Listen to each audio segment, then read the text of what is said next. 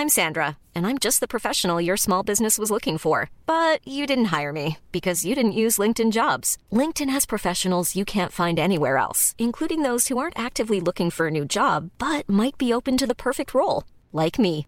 In a given month, over 70% of LinkedIn users don't visit other leading job sites. So if you're not looking on LinkedIn, you'll miss out on great candidates like Sandra. Start hiring professionals like a professional. Post your free job on linkedin.com/people today.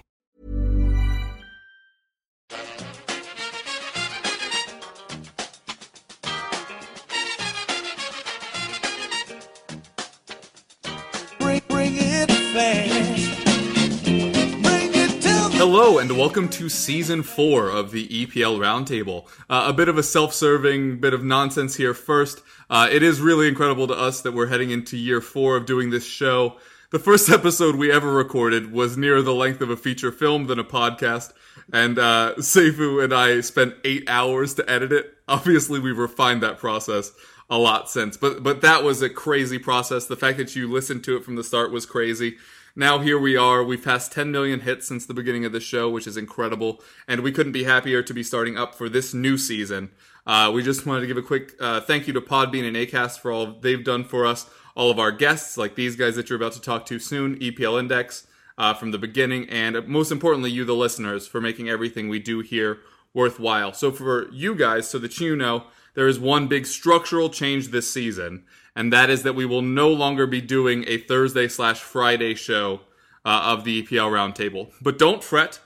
Based on the feedback we received from you, the listeners, and the guests, and the folks up the ladder, we decided that we will be doing brief 10 to 15 minute segments throughout the week this season, based on any big news that's happening throughout the league. So just be patient with us as we get that worked into the schedule. And now that we have that out of the way, let us begin. Guys, introduce yourselves.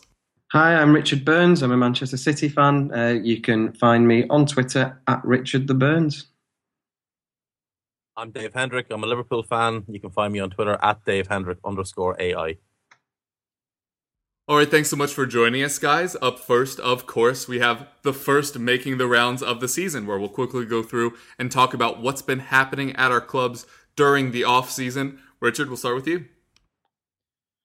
Well, yeah, it's been an interesting summer so far for City. They've had a disrupted pre-season, a couple of signings, a load of protracted signings that we still don't know if they're actually going to go through or not. And depressingly, they've released possibly the worst 2 kits in City history. We've finally got Guardiola in. Obviously, we've known that since February the 1st that was coming, but it was nice to finally get him in on July 1st.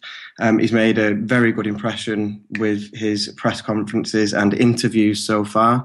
The players, as you would expect of players sucking up to a new manager, but the players are speaking very highly of him. And it's already a bit of an antidote to the dourness that we had for the last couple of years, where Pellegrini didn't particularly connect with the supporters. He wasn't lively or endearing in his press conferences, and Guardiola is straight away such an antidote to that. There's a bit of a buzz and a refreshed feel about the club again, which is great. On the signings front, which, you know, probably the most important part of any summer, really. Ilkay Gundogan, again, probably one of the worst kept secrets in the transfer market, that City were after him.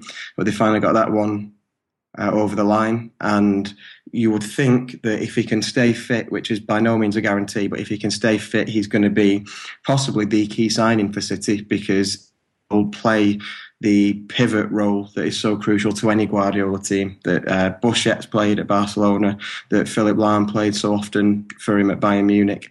It's going to be a really key position. So keeping Gundogan fit is already, I think, key to a lot of what Pep's going to want to do. Nolito, slightly less obvious signing, but I think just short of 14 million in the current market, where value isn't really a thing that exists in any way, shape or form.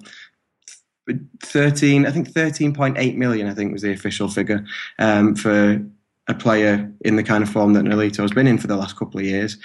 Isn't a bad deal, and you would imagine, I think he can play wide, he can play up front should we need him to, because we're not blessed with a wealth of strikers, and with the exception of Aguero, I mean, Wilfred Bonney doesn't look like he's part of Guardiola's plans, really. He was dreadful last season. So you'd think that having somebody else who can step up and play striker is going to be particularly useful. So it looks we might have got ourselves a bit of a bargain there.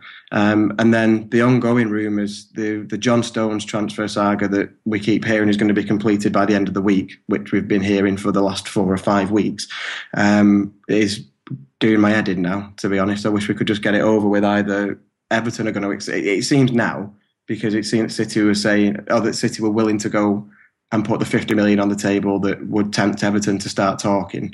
The talk now is that City don't want to make him the most expensive defender in the world, and have given Everton a 40 million take it or leave it offer in the hope that Koeman will not want an unhappy player and will sanction the deal so we can go and spend the funds.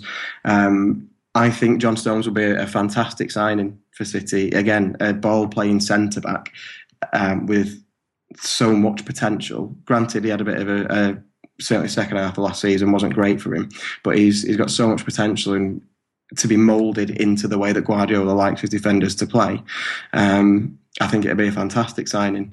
But City seems to be playing a bit of a dangerous game of brinkmanship now that, in the grand scheme of things, I don't really think they need to play. If they want him enough, put the money on the table. It's gone on long enough.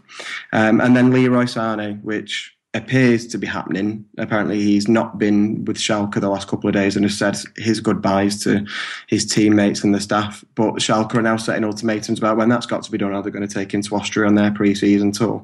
So City never get business done quickly. Obviously there's a lot to do in these transfers. It's not something that happens overnight generally. But hopefully we can get those done soon, because we're less than 2 weeks of the season. You'd imagine Guardiola wants his new signings in and to get working with them and to start getting them used to his system, because I think it's going to be quite a radical overhaul to the way we've played the last couple of years, because Guardiola is a much more tactically minded manager than Pellegrini was, so the players are going to have to learn a whole lot. Pre-season wise, they played a game against Bayern Munich, which was all right. You could see the groundwork being laid of the wanting to play out from the back, trying to get the keeper to be the first port of call, really, in starting an attack once he's got the ball and playing the ball out with a bit of intelligence. Didn't prove to be the most useful tactic when Caballero was in goal, but we'll see how that goes once Joe Hart starts getting a chance. The derby against United was cancelled. The one was due to be played in China. On one level, I was quite happy with that, because I couldn't be bothered with people treating the result of a friendly as some kind of early point scoring between Pep and Mourinho. But on the other hand, obviously, you want your pre-season games to start implementing your ideas. So they've arranged a friendly to play behind closed doors against St Johnstone, which is probably not quite the same kind of test. And they play Arsenal on Saturday in Sweden. So a bit of globetrotting that hasn't really come to much. They did play one game in China against Dortmund that they won on penalties. But again, the result isn't really the important part.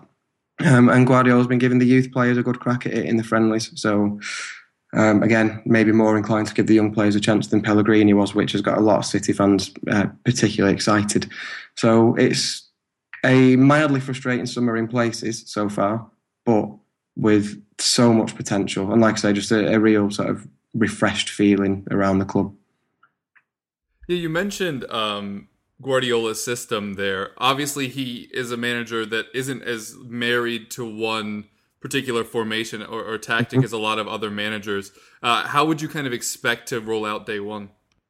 I think I'm expecting there to be a lot of emphasis on width and on wide play, which he wasn't particularly known for at Barcelona, but then went straight into Bayern Munich and identified Ribéry and Robben as his key players for getting the ball into the box. And you know, the more chances you create, the more chance you have of scoring. I'm obviously boiling his philosophy down quite a lot there to very simplistic words and a simplistic way of looking at it. But so that was his general outlook. And I think he will do something very similar with City.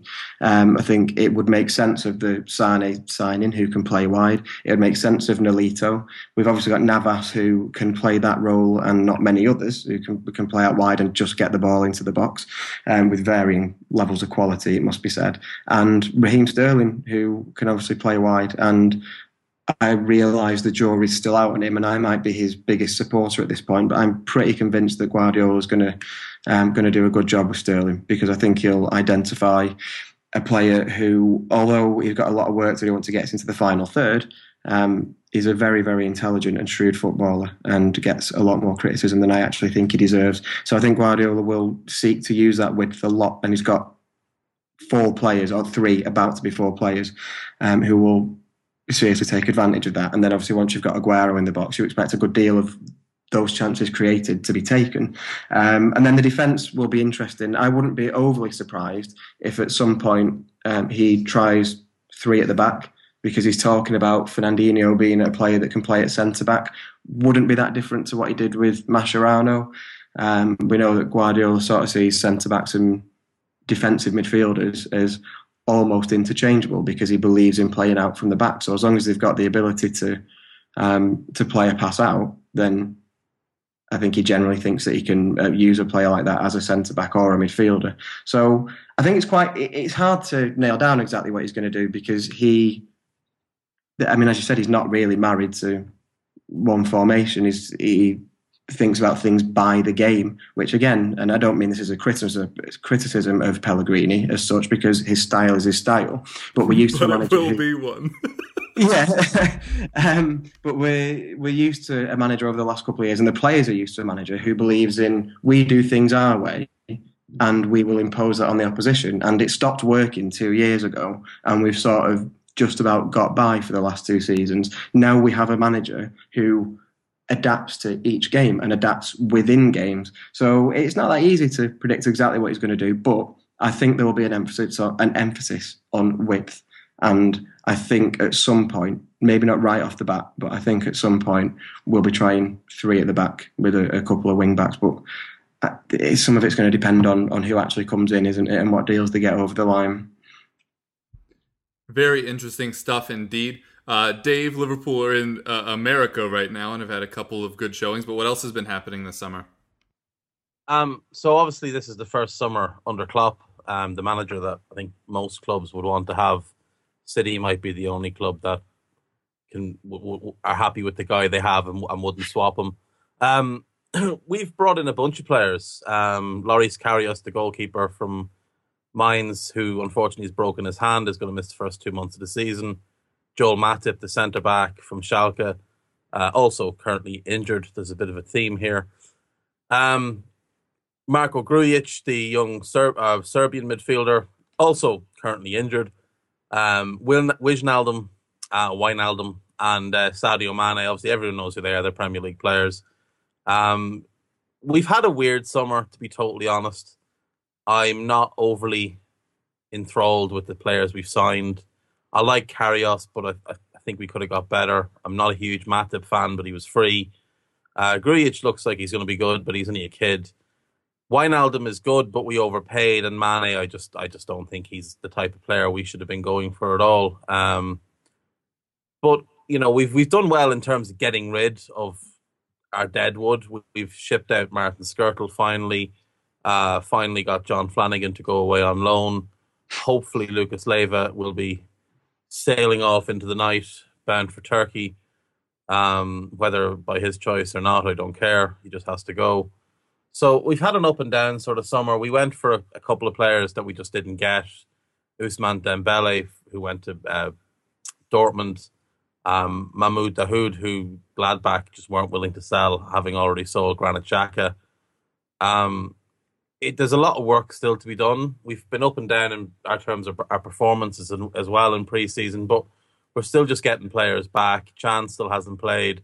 Sturridge just looks really rusty. We beat Milan last night 2-0, but it was the most typical Italian thing ever. It was truly wonderful. About 5 minutes into the game, Milan just kind of had a look around and went, "Oh, well, we'll settle for penalties here, lads." Yeah, they set up to defend really early. Yeah, they had a couple of attacks. They went at Lovren, embarrassed them once, and then we're like, "Oh, do you know, this is a lot of effort. We'll just settle for penalties here." Liverpool managed to get a couple of goals through Origi and Firmino, which topped off a decent win. There was some good performances. The biggest thing for us this summer has been the young players that have come through. Trent Alexander-Arnold looks like he could be a real player for us. Possibly he'll spend this season as the backup right back, which is where he's played at underage level as well as in midfield. Ovi Ilaria, who we stole from Arsenal a couple of years ago, or they let him go, but we nicked him then. He's looked really impressive. Ben Woodburn, the 16-year-old, has played 2 games and scored 2 goals. Those have been really promising signs, but I think for Klopp, a lot of it is what he wants to do with the players he inherited, and he still hasn't really seen some of them at their best. Like Markovic was on loan when Klopp took over. He's been better in pre-season. He's getting better. He had a good game last night when he came on. Klopp didn't really get to see much of Henderson, although it is telling that he went immediately in the market and tried to sign Dahoud. So I'm not sure he's overly enthused by having Jordan Henderson in the team. There's obviously the Sacco thing that's going on. He was sent home from the US, but realistically, he was brought for a holiday and he was making too much of a holiday of it. I think if he'd been fit, I don't think there would have been an issue. So he's gone back to Melwood and he's back working with the physios there. We still have work to do and players going out as well. Balotelli and Benteke, we need to get those out the door. And hopefully there will be a couple more incomings. There's, some names floating about. It's pretty clear we want a left back. I think we still want a central midfielder for what the role Dahoud would have played. So it could be an interesting couple of weeks. Obviously, there's a month left now in the window, and it's a race against the clock because you don't want to go down to deadline day and then be left in a position like Spurs were left a few years ago with Moutinho, where you think it's done and then all of a sudden falls apart. We need to get these guys in soon because as things stand, we're going to go in to play Arsenal minus our first choice keeper and both our first choice centre backs. So that's not ideal at all. Having Lovren in the team is never, ever ideal. But hopefully things will pick up soon enough on the injury front. We'll get some of those guys back. Yeah, you mentioned Wijnaldum, and that's who I'm actually going to ask the most about here, which is last year he played primarily on the left wing. You don't really have a need for that because you're trying to fit Coutinho and Firmino in those attacking spaces to begin with anyway. Do you think there's a chance that you might try to put him more in a holding midfield role or a central midfield role like he played at PSV? I think what Klopp looks to be doing is playing somewhat of a 4-3-2-1, and Chan is the middle point of that midfield 3. And then for now, I think Henderson will be one position and Wijnaldum will be the other. But his role will be to be in the 3 when we don't have the ball, when we're defending. But when we do get the ball, to break forward and join the 2 in front and make it a 3. So to go from the 4-3-2-1 to 4-2-3-1, which is what Klopp has done before. We saw it last year with Milner. The only issue with Milner is that he has 0 pace, so he couldn't get forward quick enough. But Klopp also did it at Dortmund when they won titles. He had Kuba playing that role where he would tuck back in when Dortmund lost the ball and then spring forward when they had it. I have a feeling people are going to be a little bit surprised by what we do in attack this year because I get the feeling we're going to see Coutinho and Mane as the 2 behind the striker. And I think that striker could more often than not be Firmino. I think Origi has a chance to stake a real claim. And if we do go to 4-2-3-1 permanently, I think Origi will be the main guy. I think Daniel Sturridge is looking at potentially just a bench role this year, unless he can really up his game in terms of what he does off the ball and making sure he's always fit. I think he could be looking at just becoming a bench player, which is a shame because after Aguero, there's not many strikers in the league better than Sturridge. I don't actually think there's any better than Sturridge when he's fully fit, other than Aguero. But the injuries, the restrictions he seems to place on himself in terms of the work he's willing to do because he's so afraid of getting injured. And I think Klopp just kind of prefers to have someone up front who'll do a lot of the donkey work and, harass centre-backs and win the ball back high up the pitch. All right, for Tottenham, we have had a very interesting summer, starting with tearing down part of the stadium way before schedule, which infuriates me, as I'll be visiting the UK here in the fall and was hoping to see it in its glory. but apparently not so much. We'll get over to Wembley for a Champions League match, however, which will be an incredible experience. But it would have been great if that had been conveyed a little bit earlier on. On less personal notes, we have been busy earlier in the window than we have been in years past, as Dave alluded to with the Matinho nonsense. Very early on, got Victor Wanyama. I had mentioned for a long time that I thought the target was Axel Witsel. And I think you've seen with the interest from Juventus and Everton how difficult it is to actually get him away from Zenit. There were quotes again this week that he wants out. He's wanted out for about 2.5 years. That's not the surprising thing. The problem is because Russia allowed third-party ownership, they got so many of those weird contracts over there that it's almost impossible to get rid of. You have a lot of weird, I don't want to say salaries. That's a very American thing. The wage structure is so very confusing over there as well. I think teams will be very hard-pressed to sign him. And I think in an effort to forego all of that, we've signed a player that, while less talented, works perfectly in our system in Victor Wanyama. Dave and I have mentioned this on the radio show a couple of times already, but Victor Wanyama has been one of the most consistent defensive midfielders since he came into the Premier League. He already knows how to work Poch's system, and the benefit of the two friendlies that we've seen through Tottenham, which were both disappointing losses, but Victor Wanyama looks like he's been in this team for a decade already. He walked in and immediately is doing his job. The not so great passing is not untrue. There were a couple where he kind of gave the ball away in dangerous positions, which is a very big no-no for Pochettino, and is one of the first reasons Bentaleb got dropped from the squad in the first place, aside from the injuries. But he does look very good in our system, and I think he'll be just fine going forward. The other signing, which made me incredibly pleased, Vincent Janssen to Tottenham. He has not looked as great in the first two friendlies, but very early on, it almost just looks like he's trying to do too much to prove himself before Kane gets back involved. Obviously very, very highly touted, coming from the Dutch league, won the Cruyff Award last year for most talented footballer in the Netherlands. And I've just been very, very pleased with everything you're hearing from him. He, based on his interviews, he does seem to be a profoundly boring human being. And I wouldn't be surprised if we get some boring Janssen Twitter accounts going on in the future. But he definitely puts the work in. He presses from the front line, which is something that Pochettino is known for, and we really saw last year.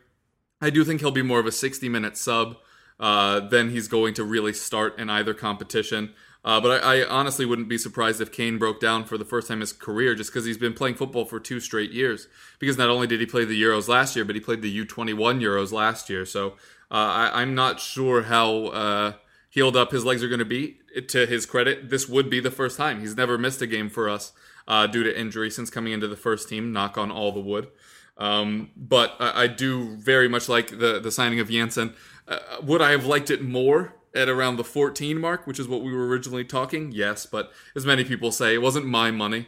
And it won't really keep us from bringing anybody else in. The very strange one is Georges-Kevin Nkoudou, who, Dave, we spoke about, what was that, 3 weeks ago now? Being a done deal, and it still hasn't been confirmed. Because unsurprisingly... But it's nice that you've... It's really nice, though, that you've the guy you signed, who was the Nkoudou of last year, Clinton and G, you've just loaned him out. Yeah. Come in, do absolutely nothing for a year, and away you go. So I'm looking forward to seeing where Nkoudou goes on loan next summer. Yeah, there are similarities, but I think the difference is not only is NG already older and less technically proficient, but he's also more limited by position. Nkoudou can play both feet, he can play both wings. One of the traits in Santi Cazorla, I never decide if I've wanted to commit to the Catalan Cazorla or the normal Cazorla. We'll go with the Z. We'll go with Cazorla. Is that he sends in crosses both in swingers from both corners, which I've always thought was pretty underrated in his game. I think Nkoudou has that ability where he can either be a true winger on either side, sending in crosses, or cut in from either wing. And I think that flexibility is really what Poch was looking for, because currently our starting left winger is Dele Alli, but behind him is Heung-min Son, who's the actual winger, and he's also back up for Lamela on the right. So I think we just needed to diversify there a little bit, which is why we're doing this. Is it silly that we brought in Ng for a year and all he did was have one dangerous shot that Mignolet accidentally palmed away? Yes. But apparently that's just life. And the reason this deal keeps getting prolonged is because Marseille either offered us Nkudu up front, or we could include Ng as a loan back as part of the deal.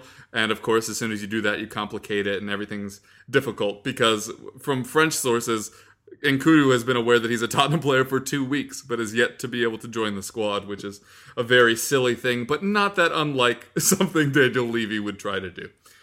So hopefully we'll get that worked out soon. As I mentioned, 2 friendlies, lost to Juventus and Atletico Madrid.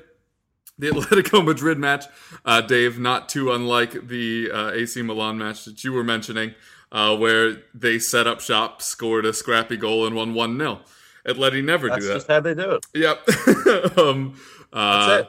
Yep. And they do it well, and they close off space pretty well, although we did look very good in the first half. Eriksen still looks just a little step behind. I do think I've been a bit harsh on him over the past couple of years. I think I've kind of tried to fit him into the Van der Vaart mold, which isn't really what he is at this point. And I don't know whether he just hasn't developed the way we thought he would, or because Pochettino continually requires him to track back and press, that it doesn't allow him to be that kind of luxury player in the middle of the park the way Van der Vaart was. But hopefully he'll be able to find his legs a bit. I was just expecting that he'd be one of our brighter players in these friendlies, because he didn't have to deal with the Euros, unfortunately.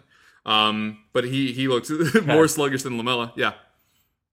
Question on Eriksen. There's talk going around that he's looking for a new contract. And a lot of Spurs fans seem a little bit, nonplussed about keeping him or giving him the pay rise. I think he's well worth the pay rise. Oh, yeah. I just think he's a victim of the system because Poch asks so much. But if he played the role that Ali played last year, that more central role, I think you'd see far more from him. I agree. And I think part of the reason Ali got to play that role is Poch didn't have time to teach him how to play football.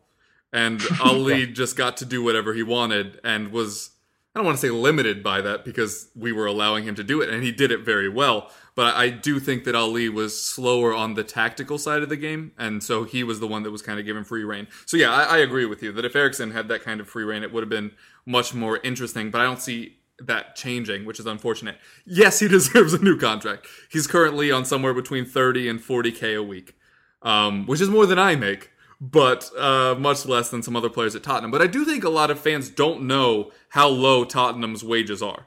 Like, Harry Kane's alleged new bumper contract would put him on 100K, which would make him the highest earner at the club.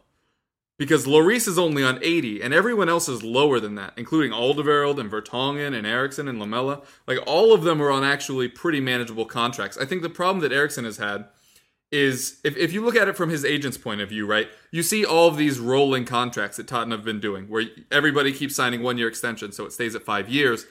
If you're Eriksen's agent, you're waiting to see how high that goes. So it's just like the snowball up of wages, and I think they're trying to capitalize at the right point. I know they were close last November, which was before Kane got his new 60K a week contract.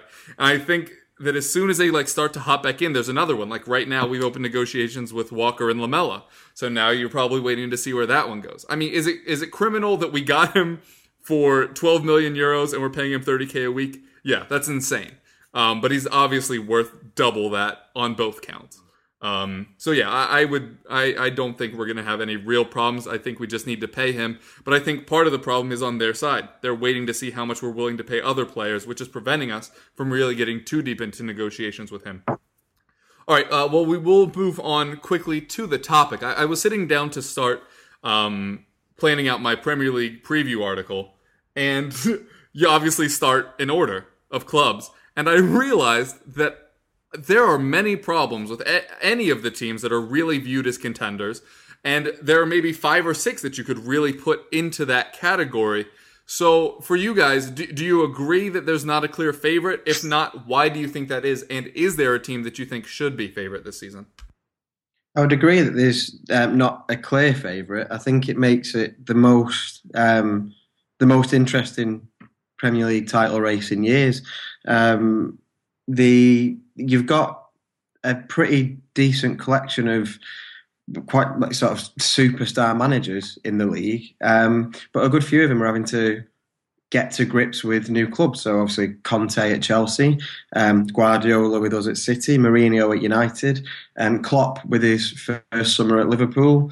The ones that are sort of established at the clubs, you've obviously got Wenger at Arsenal, who are normally considered in there for a title shout, but they just don't seem willing to spend the right amount of money for the right players that they need. They seem to be focusing again on attacking midfield players that they just, to me, they don't need. So I think this is finally going to be the year they drop out of the top four. You've got Leicester, who must be the most unfancied reigning champions of the Premier League era, at least.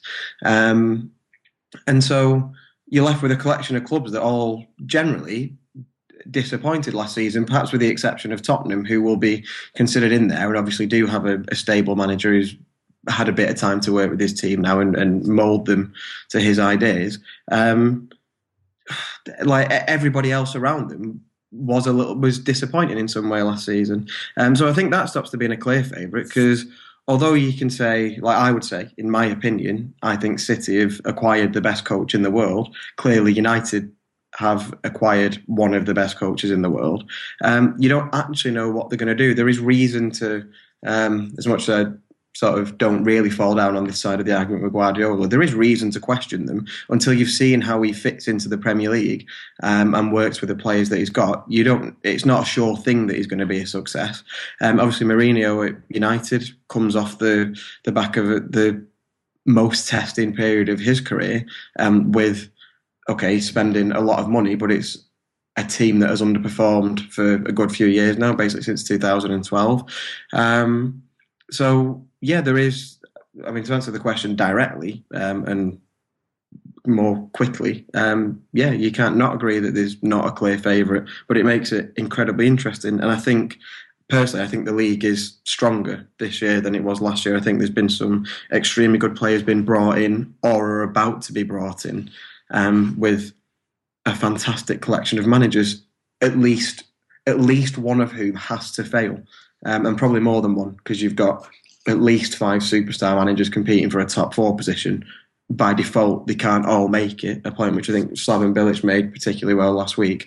So somebody's going to fail, somebody's going to be out on the rear, at least by the end of the season, if not before, because there's a lot of impatient chairmen all vying for the sort of same limited amount of positions. So I think it's fascinating, but I don't think we're going to see, and we'll probably never see it again, but I think this season there is no chance of a lovely fairy tale surprise story like we had last season. I think we are going to go back to one of the traditional big teams winning the league this year. Yeah, I'd agree with Richard. I think there's 2 standout teams. I think Chelsea and City I would put on a level above everybody else. The caliber of the squads, the caliber of the managers, the ability to go out and sign pretty much whoever you want. I think those 2 are starting. I know Chelsea finished 10th last year, but I think them and City are starting from the same base. Remember, Chelsea won the league the year before. There's a whole bunch of great players at Chelsea, and they've just brought in one of the best managers in the world.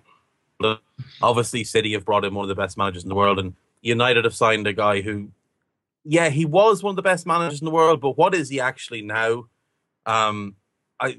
It's hard to know where Mourinho's head is. Real ended in a disaster. Chelsea, it's very rare you'll see a club become as toxic as Chelsea did in his last days there, or even his last months there. So it's anybody's guess how he is mentally at this point.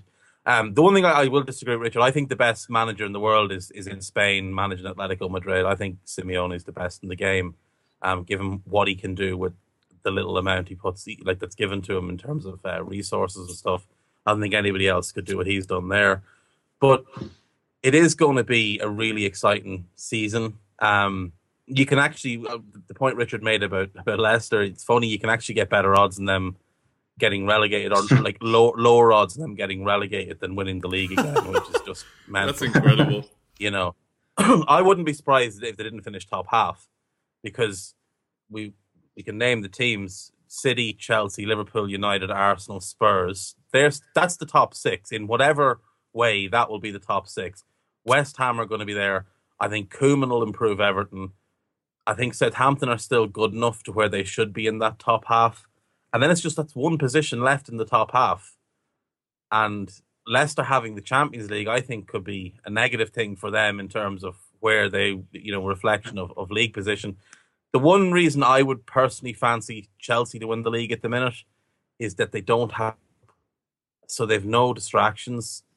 And I think defense wins you titles, and I think Conte is a genius when it comes to that side of things. I think City's big issue is that if you look through the spine of that team, the best centre-back is Kompany, who's massively injury-prone.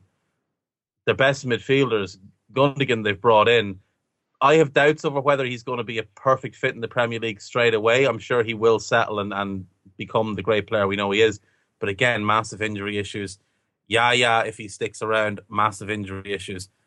And at the end of the day, they will ride and fall with Aguero. If Aguero is fit, they will win. They can win the league. If he's not, really hard to see City score enough goals. Because, as Richard mentioned, there's not exactly a whole heap of strikers there. And I know they've brought in Nolito, but, you look at his seasons in Spain, the last couple, and then go look at Iago Aspas, his last 2 seasons in Spain, and they're pretty similar. So there's no guarantee he's immediately going to settle in and be the same player. I think injuries could be the one downfall for City because they're going to have, City are going to play 60 plus games because City are going to go deep in the Champions League. They're going to have good cup runs and they're going to have the Premier League. Injuries are the one thing I think stand against City, even with the good depth that they have. The one question, actually, Richard, I just wanted to ask you very quickly.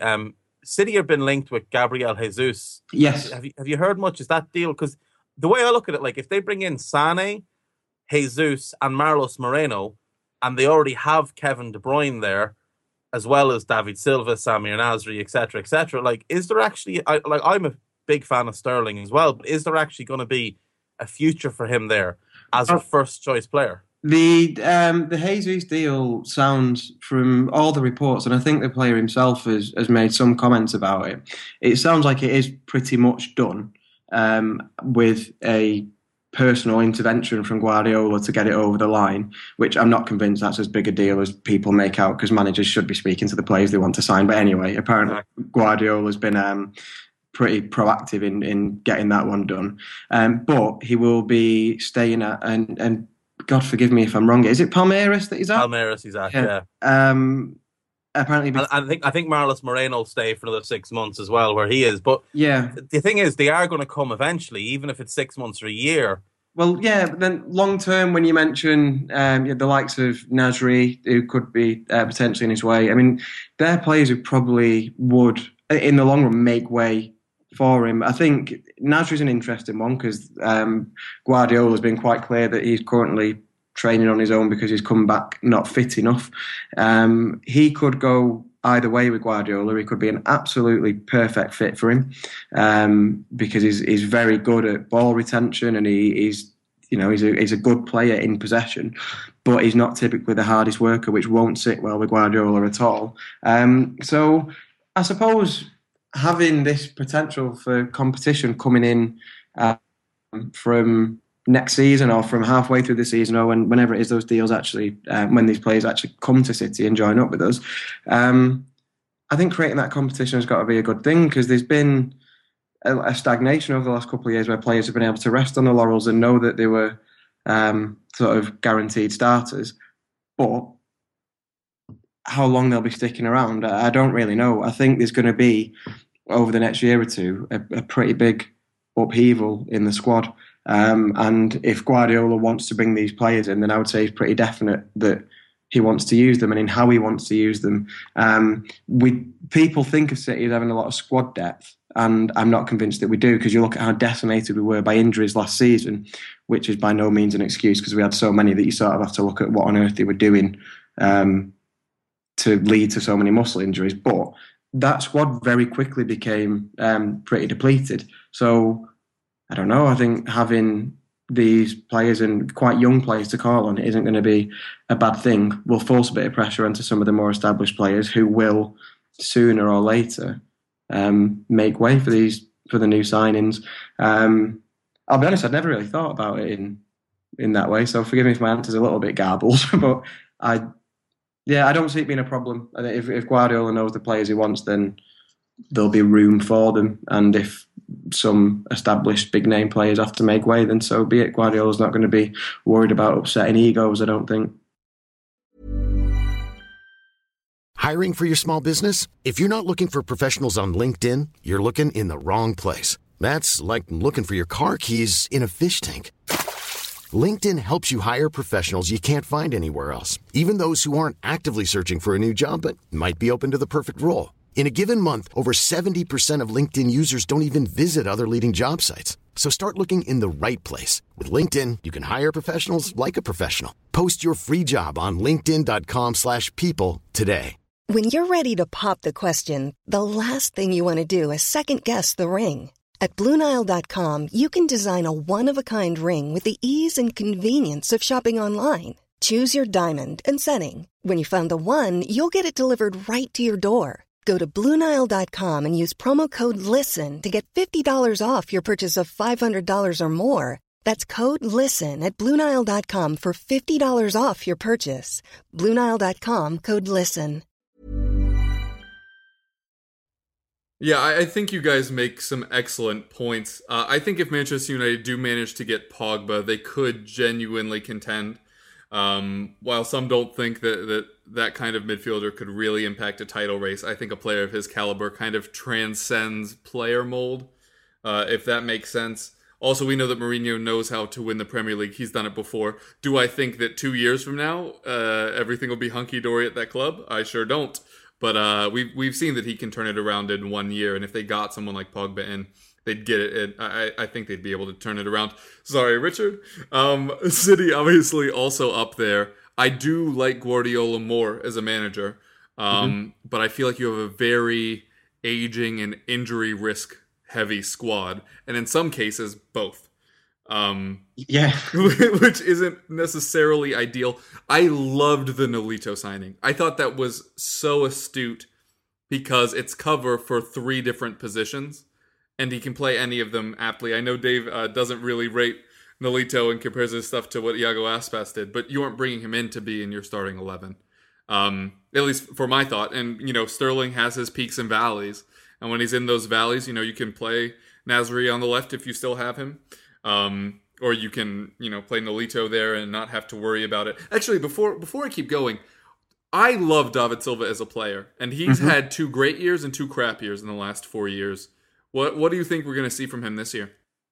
I personally, I think David Silva is possibly the best player to have ever played for City. So that naturally leads me to think positive thoughts about what we're going to see from him. I think his style, his ability to control a ball closely and to operate in small spaces and to find his way between the lines, and intelligence in creating chances and knowing how his teammates like to receive the ball. All of that, I think, is going to fit perfectly with how Guardiola likes to play, because Guardiola has this reputation for possession football, and he is sort of linked and associated with the idea of tiki-taka football as a style. And when he himself is on record as saying how much he hates tiki-taka because it is possession football without a focus on actually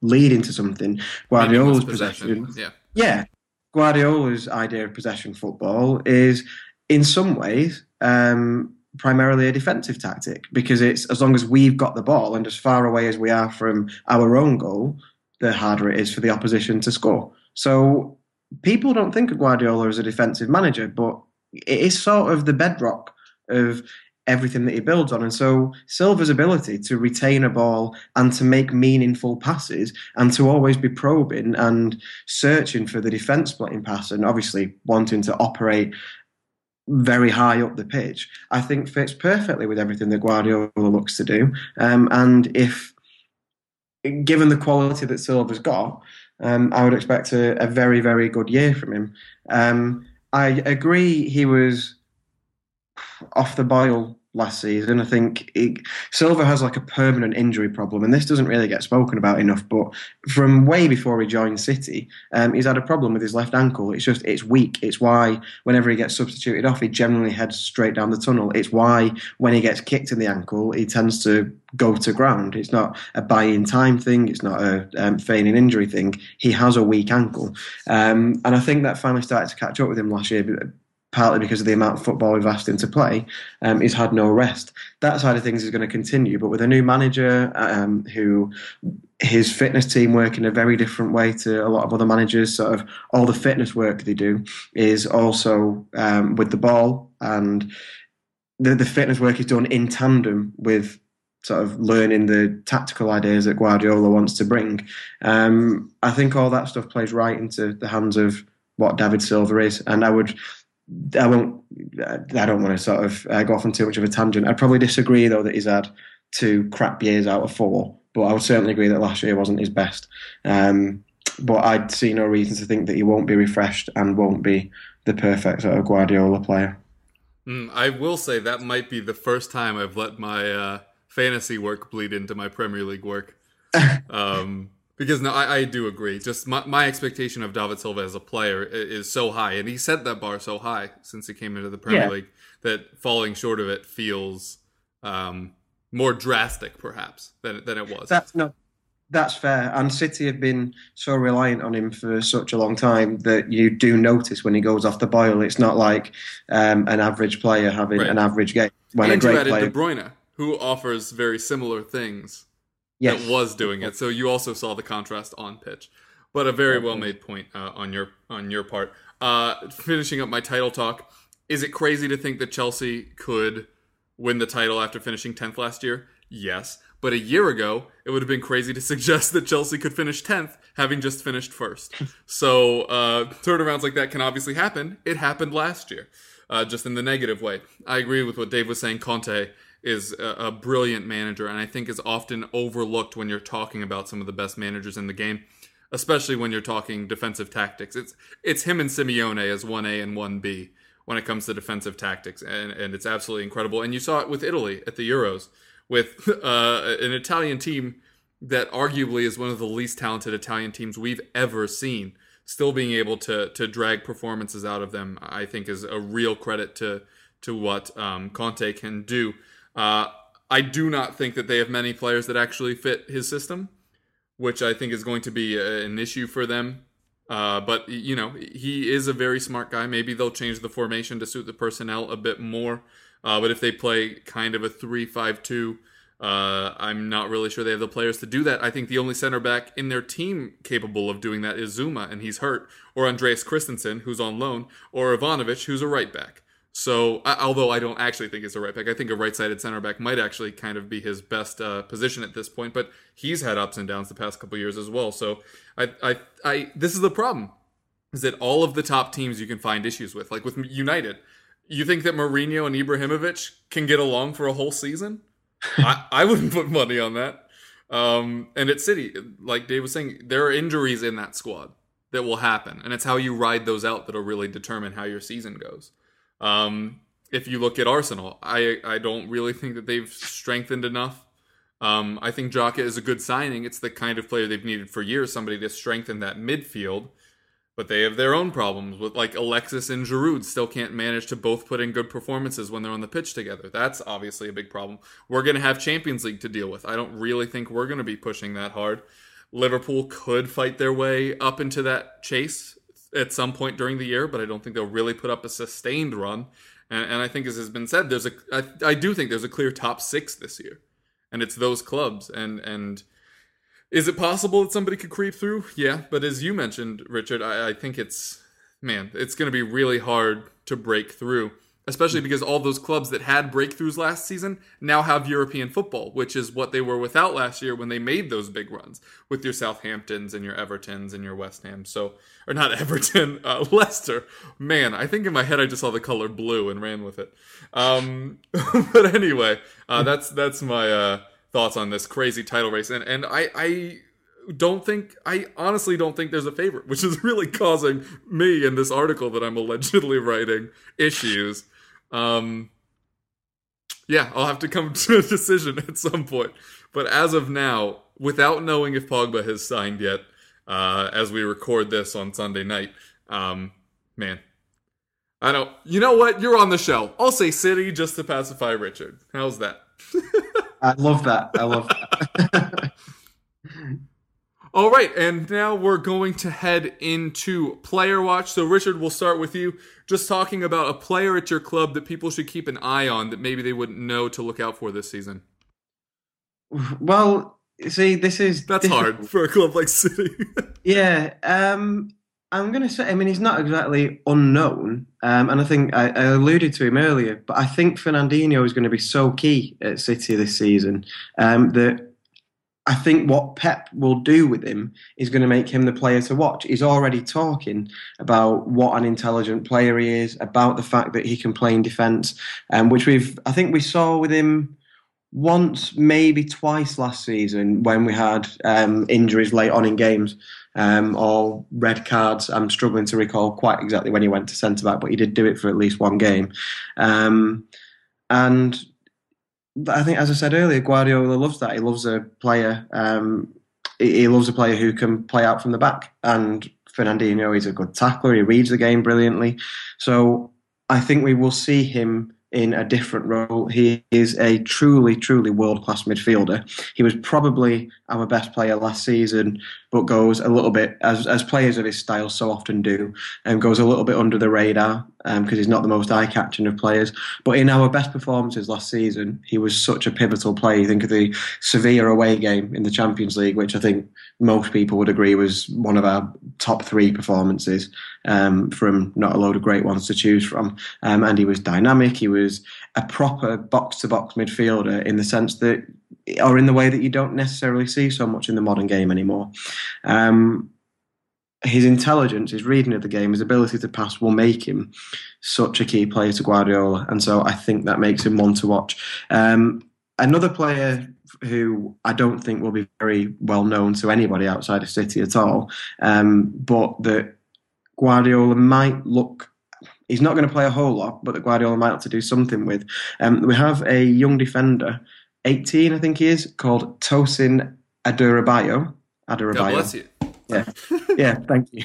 And he played in the game where Pellegrini threw away the FA Cup last season at Chelsea, and he was really good in the first half as a young centre-back. And he's again, he is that sort of ball-playing centre-back. He's looked all right in the friendlies so far, and Guardiola seems to like him. I'm not suggesting for 1 minute that with the likes of Kompany, and if Mangala or Otamendi hang around, and with Jason Denayer back from Galatasaray, and with the possibility of John Stones coming in, and the possibility of Fernandinho dropping to centre-back, I'm not suggesting that the lad's going to get a whole load of football this season, but I think he will play some games, because we know Guardiola loves his youth players, and I think he'll probably make an impression. And he's also good for 2 other reasons. He's great for highlighting commentators' lack of research, because no one can pronounce his name, despite the fact that all it takes is a cursory look at his Twitter profile and he has phonetically spelt it out for people. And he is, I think when we played that game against Chelsea and last season in the FA Cup, and there were all sorts of comments over social media about not using English players. And the lad's from Manchester, like he's born and bred Manchester. So he's great he's always one to listen out for how quickly a commentator refers to either getting his nationality wrong or not pronouncing his name. So. All right, and this is going to be a little silly because of how many rumors are still outstanding there at City, but what position do you think most needs strengthening? There's probably 2 with that one. Striker is quite an obvious one because, again, as we sort of touched upon already, Aguero is injury prone.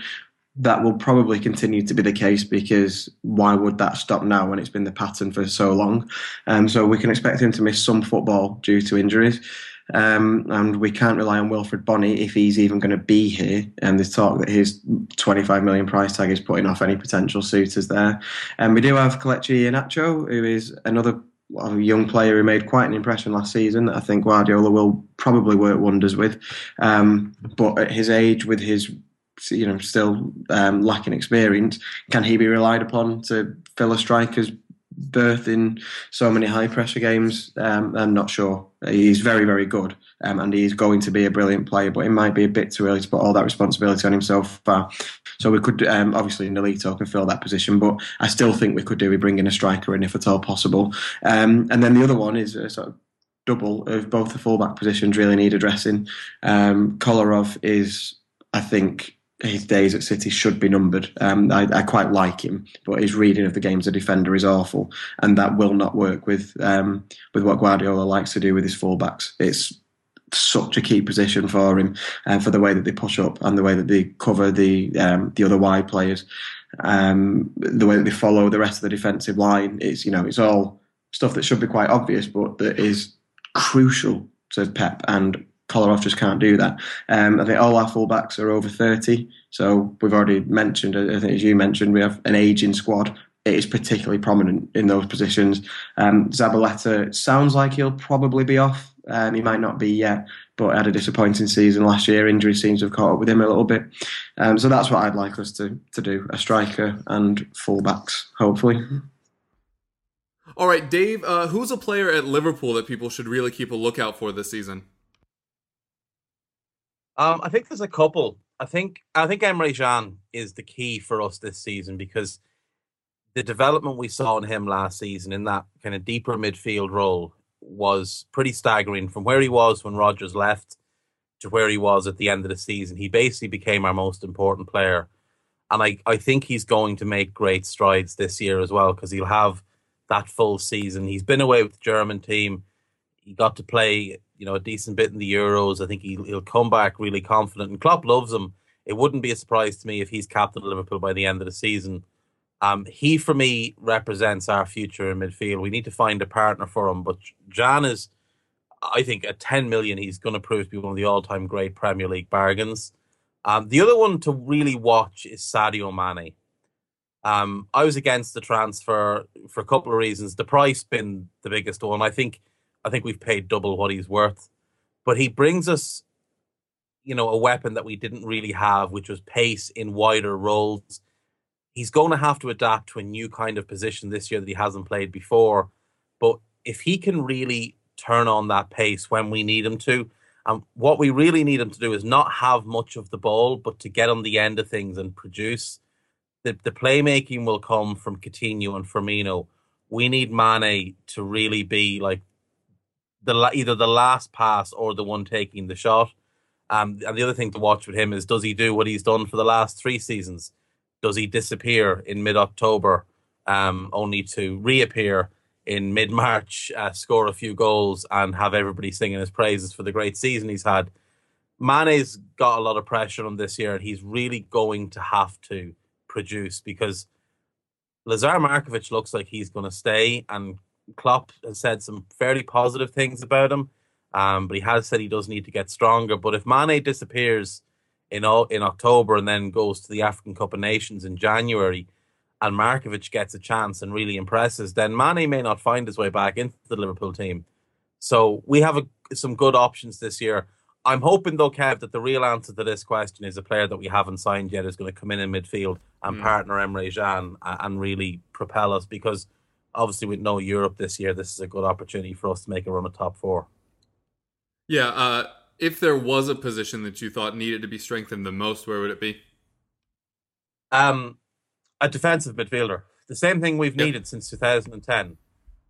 We need a left back. Wouldn't you, in theory, want more of a passing, like a deep-lying playmaker to pair with Can instead of another defensive guy? Well, see, the thing with Can is he's not really a defensive-minded player. That's just something he fell into under Klopp. When he was at Leverkusen, he played with Lars Bender there. So he was doing more of the attacking. The ideal partner for him would be someone who is both a defensive midfielder, but also sort of that deep-lying playmaker. A Ruben Neves from Porto, or a Johannes Geis from Schalke. Witzel also kind of fits that role, even though I already said everybody should stop trying. Yeah, but Witzel's going to go to Juve. That deal is pretty close, apparently. Before Juve kind of agreed to the Pogba thing, they had more or less settled with Zenit on how this is going to work, how they're going to get him by according to reports, as the saying goes. But like one of those two, Geis or Neves, would just give us such a massive boost in midfield. Plus, they can both take set pieces, which nobody in our current squad can. All right, yeah, we'll definitely keep an eye out on those. For Tottenham, everybody already knows who Eric Lamela is, but I do think that this is going to be his huge breakout year. He did end up having pretty decent statistics at the end of last season. I know some people aren't big on statistics, but in this case, I do think they told the truth here. Lamela did improve leaps and bounds, and you could really see it in the Europa League where he had loads of space, and I think this is going to be the year that on a European level, everybody is reminded of how good Lamela is, because I think the Champions League and the fact that we'll be playing teams that will constantly be coming at us will leave those gaps in between the midfield and the defense that Eric Lamela so thrives in. He'll have loads of space, and now that we have developed a better squad, attention won't really be on him all the time. So I think Lamela, while already a good player, is somebody that'll really break out. As far as young guys go, Marcus Edwards has really impressed in this Australian tour we've been on, but he's only 17. I don't think he'll feature that much, but that's just a name to keep an eye on, like 4 years from now. But he keeps the ball at his feet so cleanly. He's already good at keeping his head up even when he's under pressure. He's a very tiny, tiny man. But hopefully he'll be able to bulk up a bit before he really gets first team minutes. I think if we're talking about young players that are going to get a chance this year, I think Josh Onuma did get some chances last season, can really play anywhere in that 3 behind the striker. Has pace, a bit of guile. He has that weird kind of lanky strength, where it just seems like he's always really able to shield the ball. You'd like the passing to be a little better, considering the positions he gets into. He'd be able to capitalize more if he was a little more consistent, putting the ball at others' feet. But I do think there's loads of talent in there. And I think that really the easiest way to judge his ability is that we're already shopping Alex Pritchard, who was meant to be kind of the future 10 or the backup to Eriksen going forward. I think Onuma has leapfrogged him in development and is therefore definitely going to get like a first team number and minutes in the first team. The other one, Poch has come out and said that we are not looking actively for a right-sided center back, which means currently the only one in our squad is Toby Alderweireld. Of course, Eric Dyer has played there before, but he's also in our best 11 as a defensive midfielder. And it's hard to do both at the same time, I've heard. So Cameron Carter-Vickers, who is in the U.S. under-20 side, I want to say. Maybe he's moved up to U21s by now, is the opposite of Marcus Edwards. He is a very bulky human being. And already looks the part. He was paired with some pretty shoddy and young defenders in the matches in Australia, including being played next to Will Hughes, who's an attacking midfielder who was playing left back in the match against Juventus. So not really going to blame him for any of the silliness that happened at the back there. And he was kind of let down by his partner there. Name is escaping me at the moment. He was on loan in Scotland last season.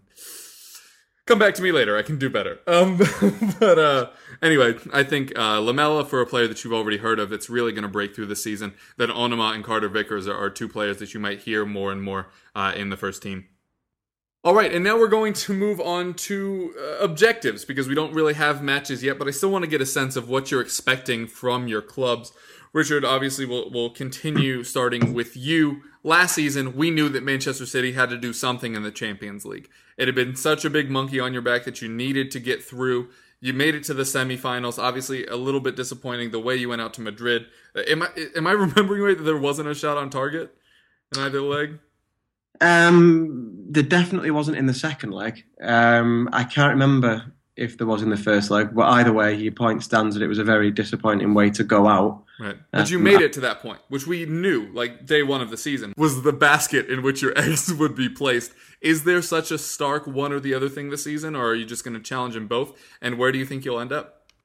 I think this year, and to be honest, I sort of always fall down on this side. I think the focus will be very much on the Premier League. It's to me, the league is where you really show your superiority and you really show your quality because you play 38 games. You are over a season tested against pretty much every style of football you can come up against. You play in all different types of conditions, in all different types of stadiums.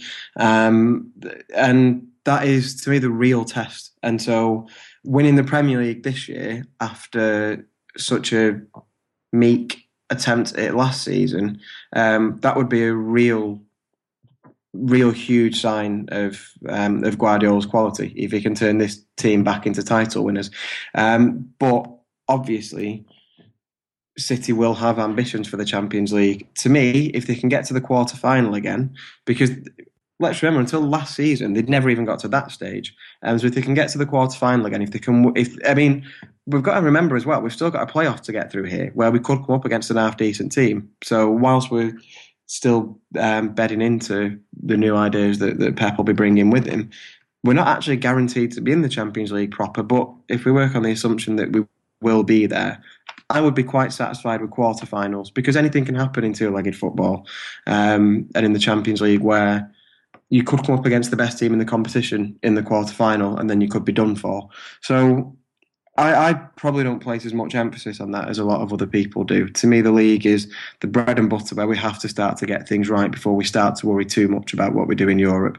But I suppose anything less than quarterfinals would be a failure. But it depends how you perform as well. If you limp there, like we've limped the last 16 the season before last, when we got through with like 6 points, that to me is a worse performance than limping through. Is worse than finishing second with like 15 points like we did one year. So it's all about how you get there. I don't necessarily set my stall by which round we get to, if that makes any kind of sense at all. But the league is the bread and butter, and so that's what I'll be setting my expectations by, and I think the club will see it in a very similar way, to be honest. If we are as good as we can be, if the manager is as good as he can be and the players live up to their potential, then City will win the league. There'll be other teams who see it that way as well. I think United would think the same with their squad and the money they've spent. Chelsea will see it in a very similar way. So I certainly don't take it for granted.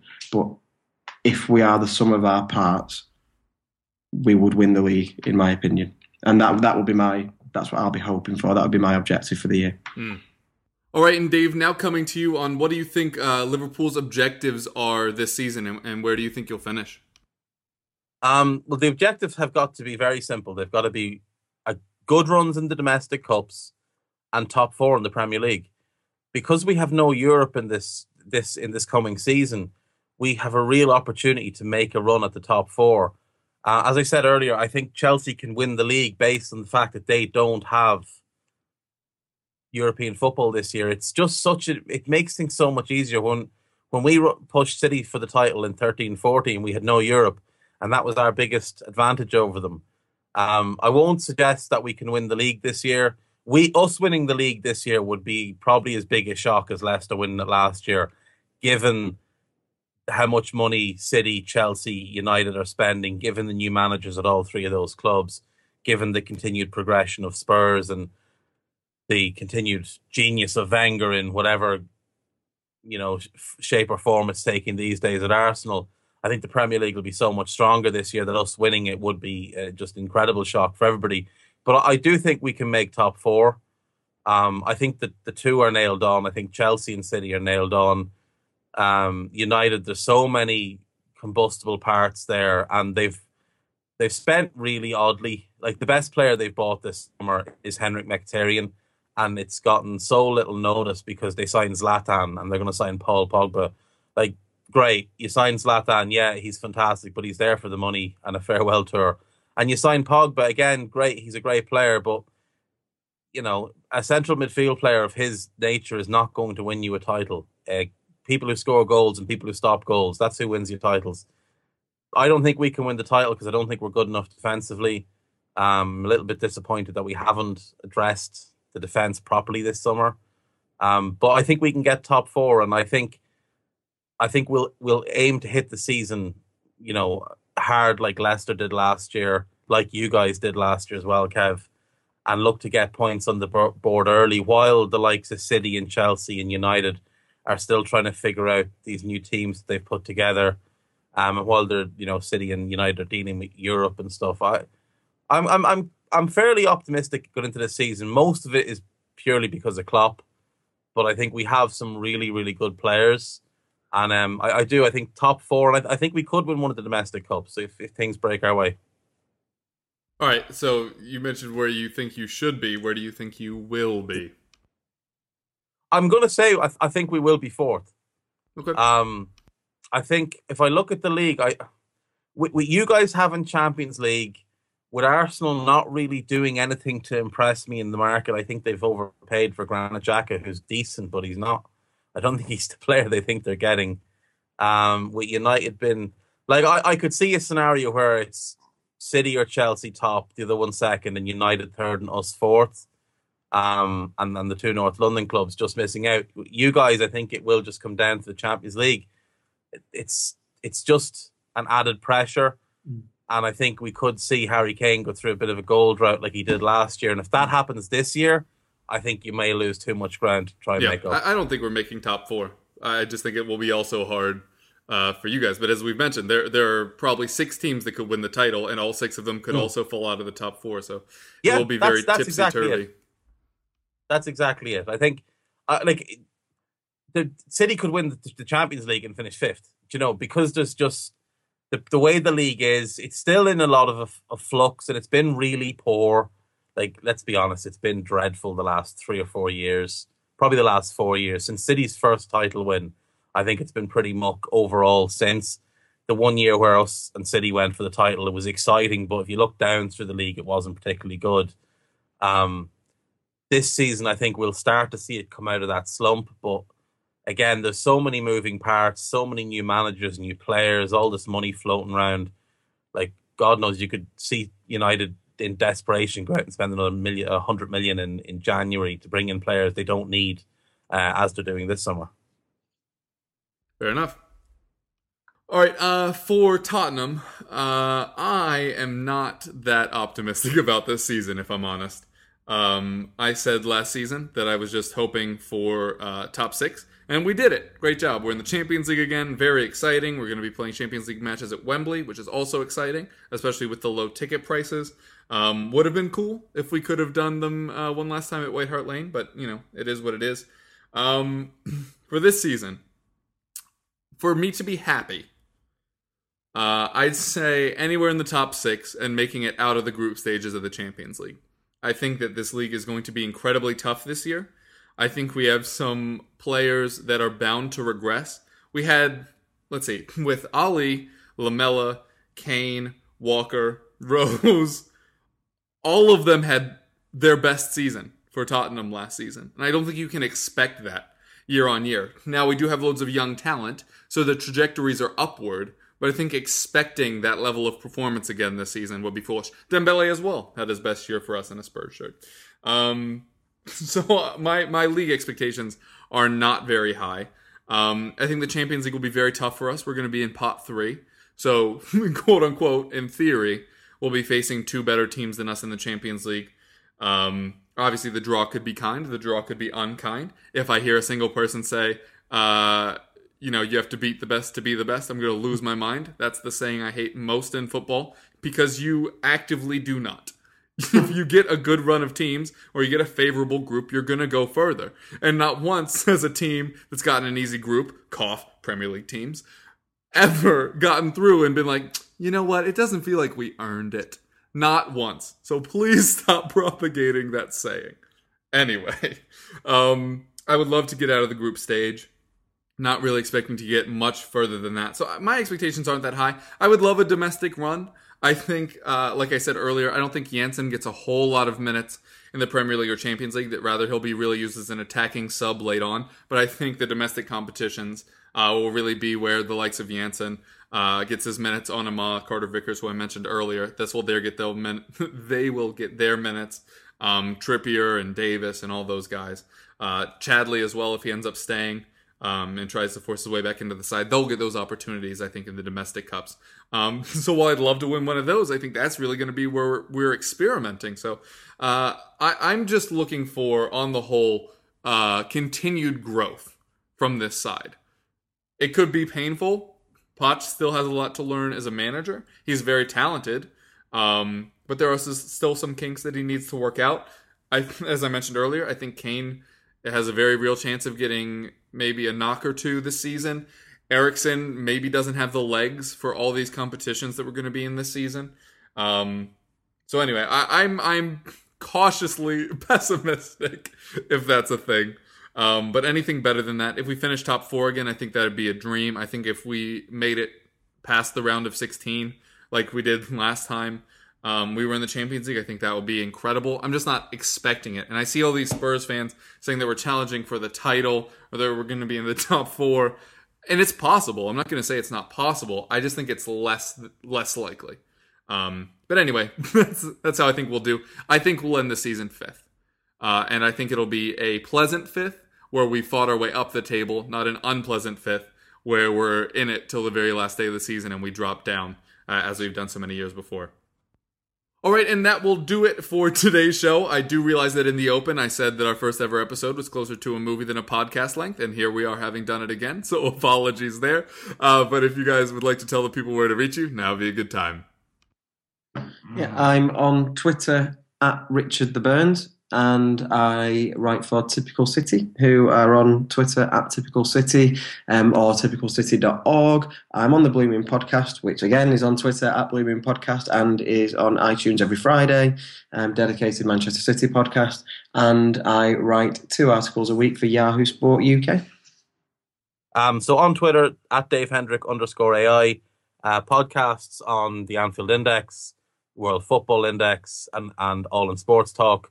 I have a radio show in Toronto every Sunday morning called Total Football on 88.9 FM, mainly focused on TFC, but, we do obviously cover European football as well. And then once the MLS is over, it'll be largely Premier League, Bundesliga, Serie A, and La Liga.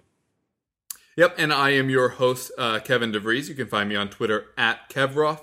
I have a whole bunch of fantasy stuff going on at the moment. We recorded 2 different FPL roundtables this past week that we'll repost along with this show.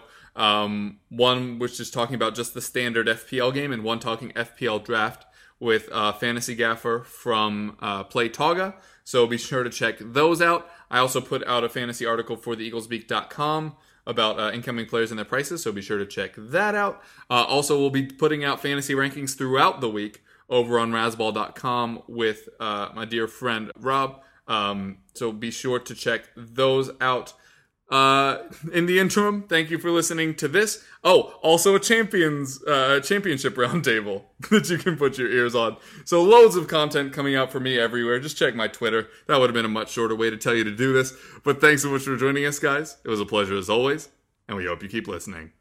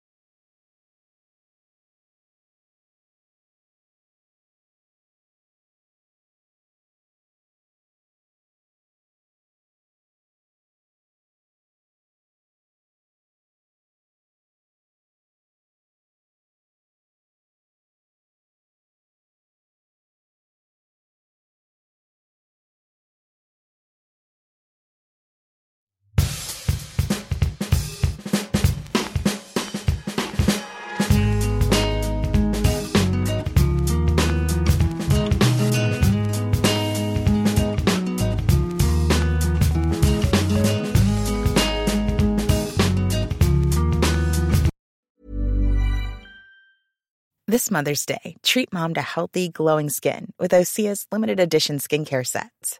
Osea has been making clean, seaweed-infused products for nearly 30 years. Their advanced eye care duo brightens and firms skin around your eyes, while the Golden Glow Body Trio nourishes and smooths skin all over.